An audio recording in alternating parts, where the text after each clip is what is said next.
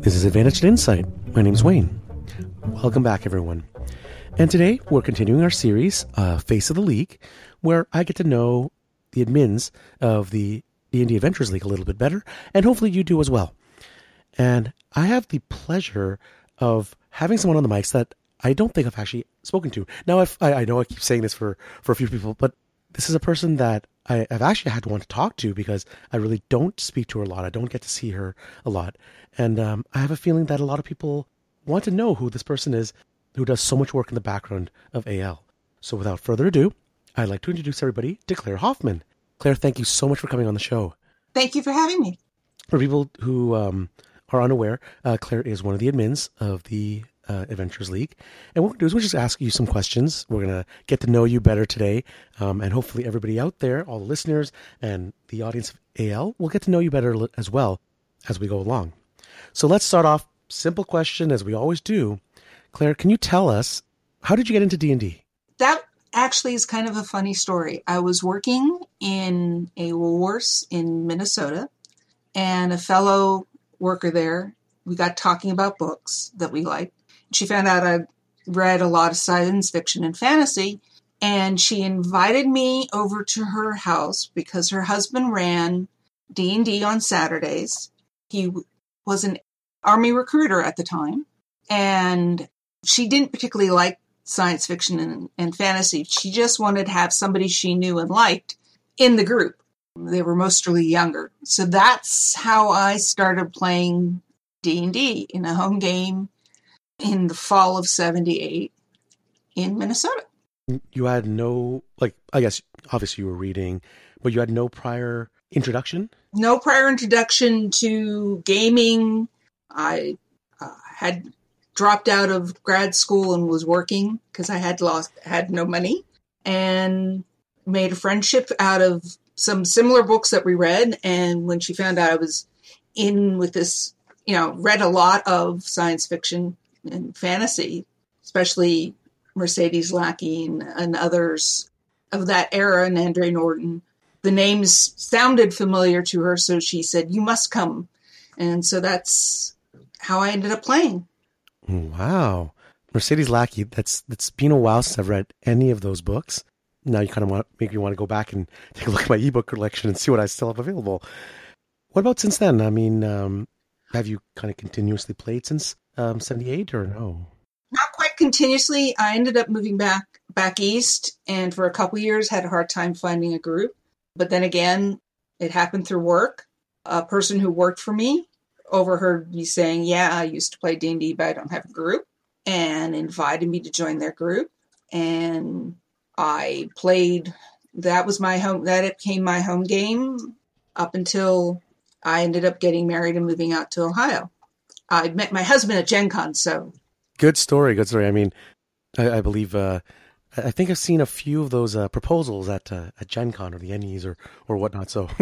He didn't propose at Gen Con, but we met at Gen Con playing RPG events, and he lives in Ohio, and I lived in Philadelphia at the time, so it was a long distance relationship for. I see. Well, you bring up RPGA, so maybe tell us a little bit about that, but basically, how did you get involved in organized play, and then how did you become an admin? I got involved in organized play because I went to Gen Con. It was the one convention I went to a year, and that was when it was in Milwaukee. And while I did not play in the very first two Living Cities, I did play in the third one, which was called Night Watch. And that was the first time that there was a ongoing campaign where characters, it may seem strange, but at the time, they actually kept a copy. You had to have 2 copies of your character, and you handed one in. And next year, they believed they would be able to check your character against that because it was only played at Gen Con. And then Living City took off, and that became too many people to handle that way. But so I started with organized play back then. During Living City, which lasted for a fair while, was when I got married, and both my husband and I became involved. He actually became an administrator. I wrote an article for Polyhedron on the Druid Circle, and he was doing the clerical circle for Living City. and I helped out at Interactives. So you got to know people and what kind of organization sense there was. And then in 95 in Polyhedron, they talked about this campaign. They were going to come up with this based on Mask of the Red Death, which was a variant of Ravenloft. And they were going to have an organized play campaign for that. And that's an error because of some of my background that I was very interested in. So I really made sure I knew the rules when they came out and knew it, and started DMing for that. And at that time, at Gen Con, they had, at that time, a separate area where the DMs organized, where we could talk about what problems and what rules in the campaign in general before we marshaled out, because it was in an auditorium. So the players were down the lower seats and we were up in nosebleeds talking. And we were talking about aspects of the campaign we liked and we didn't like. And they all basically said I should talk to the then head of the RPGA, Robert, and get him working on these things that as DMs we all felt needed to happen. So I did that, and he came back and said, okay, you're my person on staff. And that's how I became an advisor to Living Death by September of that year. Unfortunately, in December was the time, what some of us call the time of troubles for TSR, when they went into bankruptcy. And basically that January, I was told I either had to take over the entire campaign or the campaign died. And because I and my friends loved it so much, that's how I became head of the Living Death campaign. And I ran that for 10 years through its planned ending. Wow. Yeah. I had planned to take a full year off after 2007, after we did the final for Living Death. But then they came up with Living Forgotten Realms. And at the time, I really needed something to think about other than myself, because I was going through breast cancer treatment. And so my husband and I put in a co-application to be writing directors, just because we weren't sure how much energy I'd have. And we got lucky, and they said, sure, we'll hire you, and became co-writing directors for Waterdeep for Living Forgotten Realms.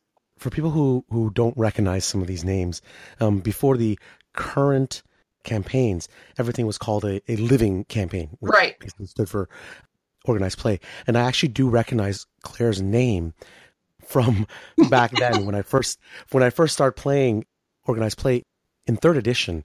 So when Living City swapped over to Living City 3rd edition, Living Greyhawk, Living Forgotten Realms. So I do recognize your name from back then. So I've seen it there. I don't think I ever played Living Death. I do remember your name. It was a very niche campaign. Gothic horror in the 1890s. So it didn't have widespread appeal, but it had a very fervent following. If they played it, they played every adventure that came out, which was 14 to 23 a year. So, and then transferred over from when Living Forgotten Realms was coming to the end and they were talking about going to the new campaign in 5th edition, I put in an application and they said, okay.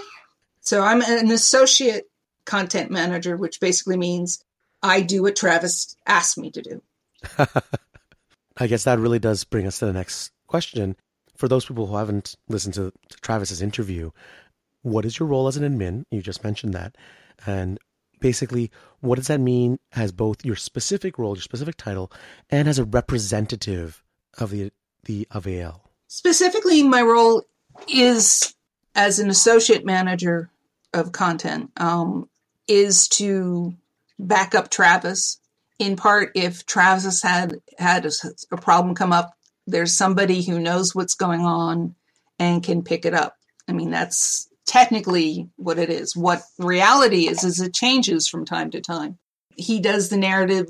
I'll read it and question him on stuff and help him make it better. I help by giving another eye to adventures as far as formatting and editing, things that I have a fair amount of experience on. So that's the more formal aspect of it. Sometimes my biggest role, I think, is to question, why are we doing something? Is this logical?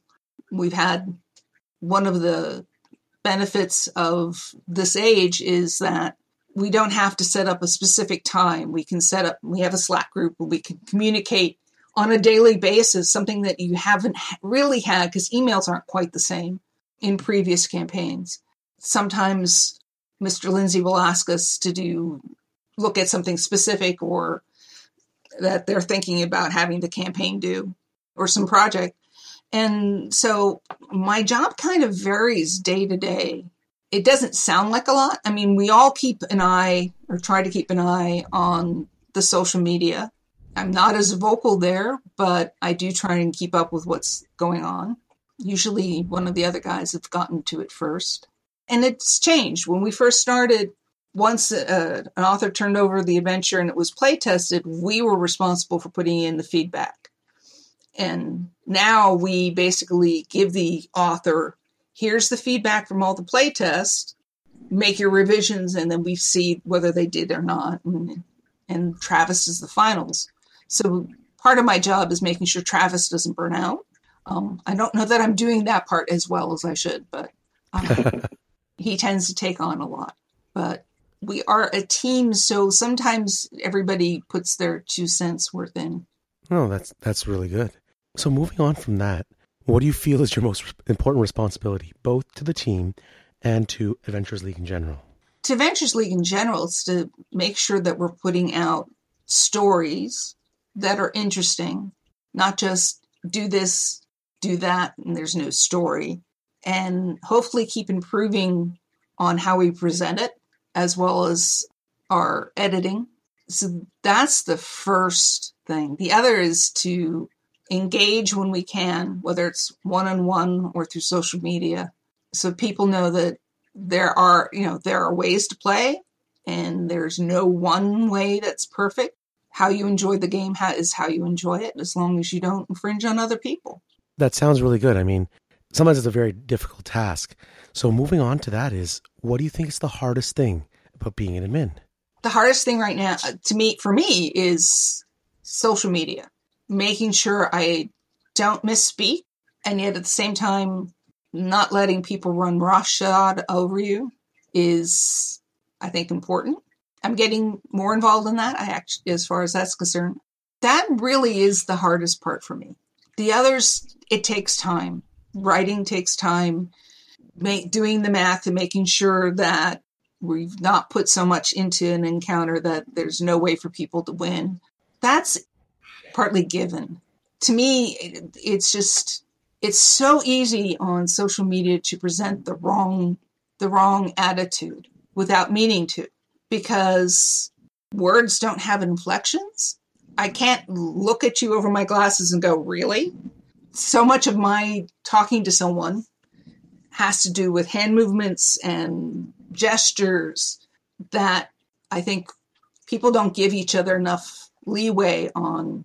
They immediately jump to the worst conclusion on how you put something out there. So it's probably why I'm slower to write a comment on social media and the guys are faster, just because I'm a little bit more aware of that. No, absolutely. I absolutely agree. Something that I've definitely seen as well. The whole thing about there is no tone. Yeah. So let's move away from the difficulties and tell me, what is the best or the most fun thing about being an admin? The fun thing is seeing people, and especially things like when we're doing 510s and we have the special certs and they're just reading that and their voice, and somebody reads it and goes, this is perfect for my character. And DMing, getting to run people through an adventure and seeing how they think, because you have to be able to adjust to your players. And these are people you've never seen before. And so it's always a learning process. You have to learn what your players respond to.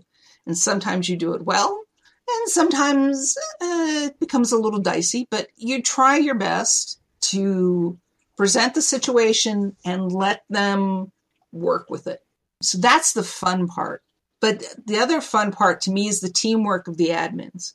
Having done it on my own for 10 years, without really having a staff, having people that you can talk to and look at different angles. We all have different experiences as far as what our backgrounds are, what our strengths are, how we came into gaming and how we came into organized play. So we all look at a problem from different viewpoints. And because we have the Slack channel, we can have discussions. Occasionally the typing gets a little fast, but we did have a discussion. We get to have them in a timely manner so that the campaign can improve in a much quicker manner than any of the ones have gone before. And while I realized that somebody from the outside's going, we've known this has been a problem for months. Why can't they get it fixed?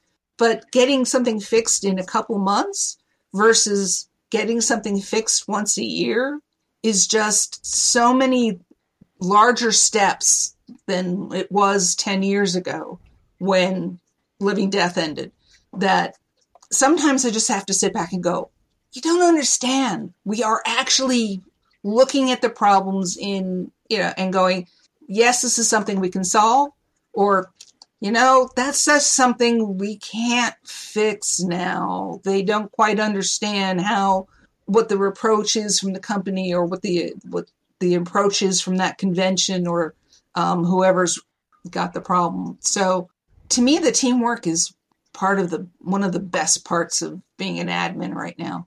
And that's absolutely awesome. I know I've heard a lot of different stories and how, you're taking 6 people that pretty much didn't know each other and putting them together and having them work so well.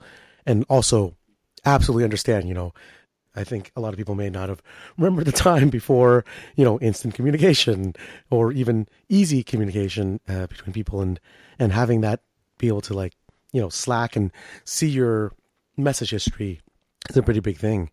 Of course, there's also the other end of it where someone got annoyed apparently recently because they had private messaged one of the admins on a Saturday evening, and by noon on Sunday they hadn't gotten an answer and thought the admin was ducking them or ignoring them. And I'm like, give us a break a little bit. It takes a lot of different people. Well, just so all the listeners know, I think Claire ducked me for about 4 weeks on Facebook because she doesn't check Facebook Messenger. I don't check Facebook Messenger. Facebook Messenger annoys me the heck. It is the worst way to get a hold of me.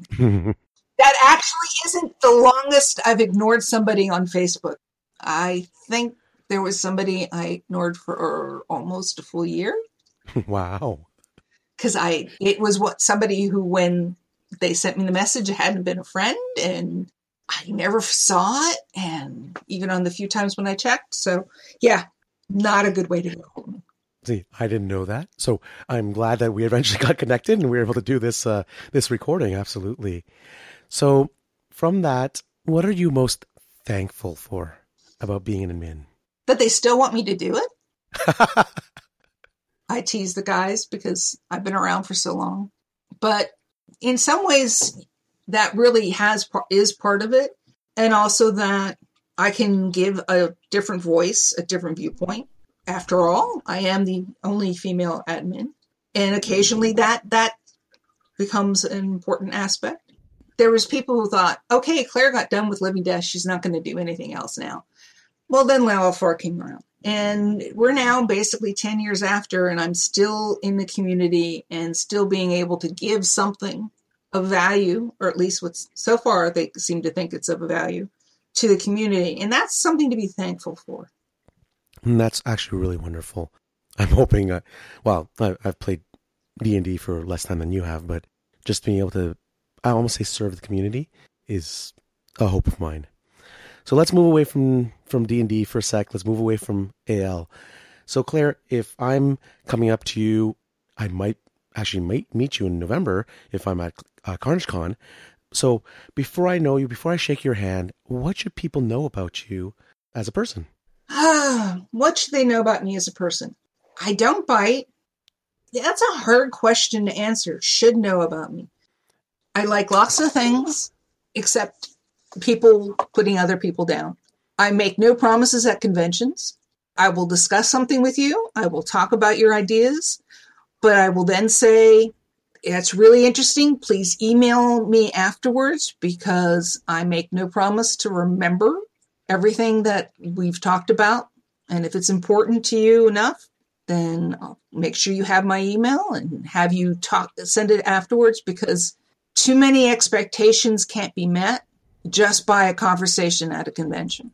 So I never say yes. I always say maybe, unless it was something I really know is a yes or no. So if you get a yes or a no from me, it's something that we've already thought of and it's already in the process. What else? Like maybe, we know a little bit, only a tiny bit about your background. Maybe what do you do outside of D&D? I mean, what do you do outside of being an admin? I know that this is probably not your full-time. This is not your full-time gig here. Actually, it is close to a full-time gig. My full-time gig is taking care of cats. I basically do not work outside of the home now. I stopped that about 12 or 14 years ago. Before that, I had been a manager for McDonald's. I actually was a supervisor for a time in Philadelphia.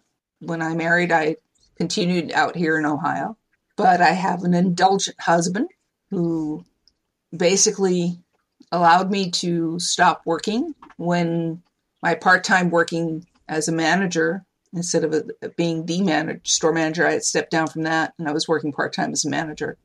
Because we don't have children, they were putting me all on night shifts, and I was suddenly seeing my husband less working night shift than I had been when I was working full-time. So this is my gig.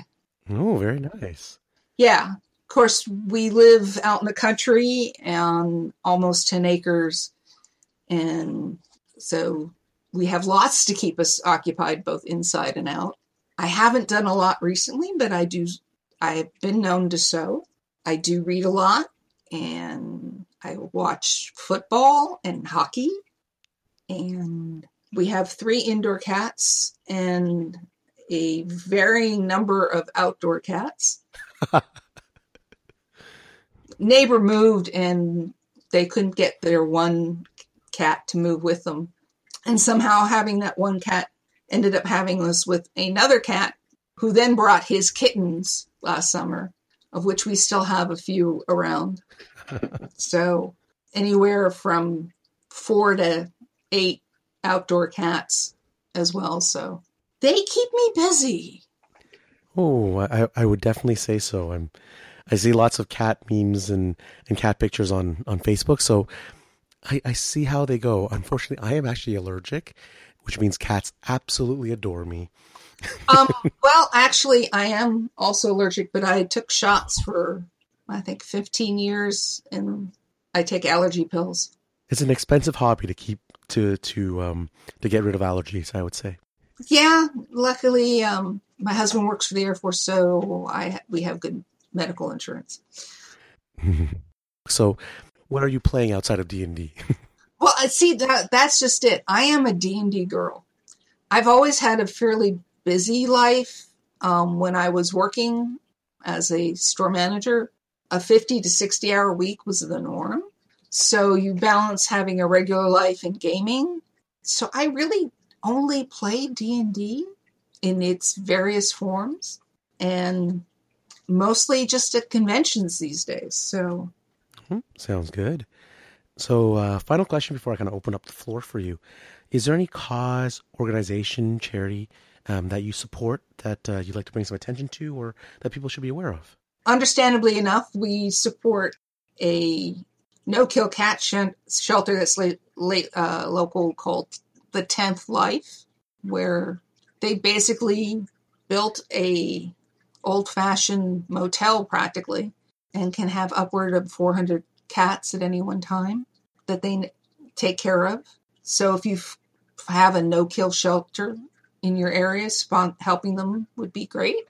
I've also been very impressed with the V Foundation, which supports cancer research. All of the money they raise goes to research. They were set up so that the administration is not paid out of donated dollars. But the thing to me is you should find a cause you believe in. Make sure that they're really actually doing what they say they're doing, and then support it. Not just because you hear somebody say this is a good cause, but because you believe in it, because then you'll support it for life, not just for 5 minutes or a year.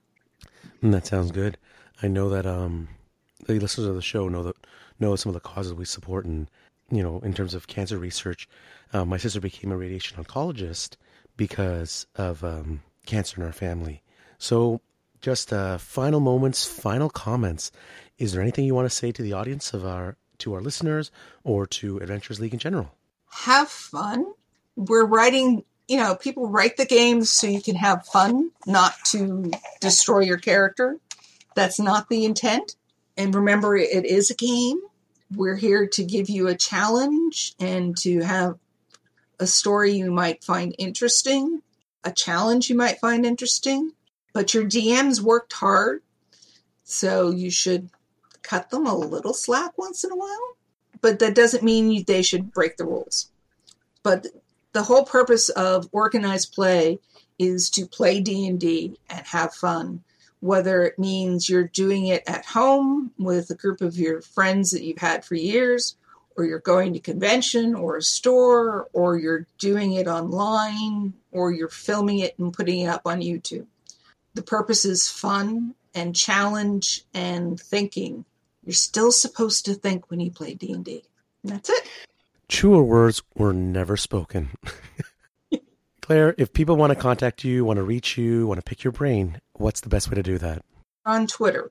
I am doing a little bit better. Keep catching my Twitter, which is Dragon's View, and the view is VU Claire.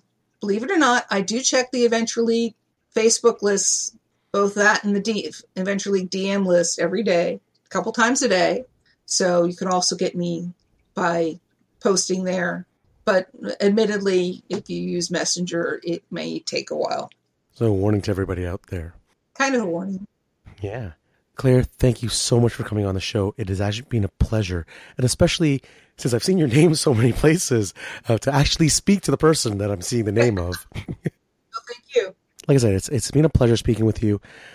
I'm so glad to be able to get you on the mics, especially since you are actually probably the most difficult person to find. It's not on purpose. That's good. That's good. So listeners out there, I hope you've enjoyed this episode. I hope you've enjoyed learning a little bit about Claire, so that next time you see her at a convention, you get to know her. And other than that, I hope everybody's playing games and everybody's having fun. So to all listeners and to everybody out there, have a great day, have a great night, and talk to you later. Bye now.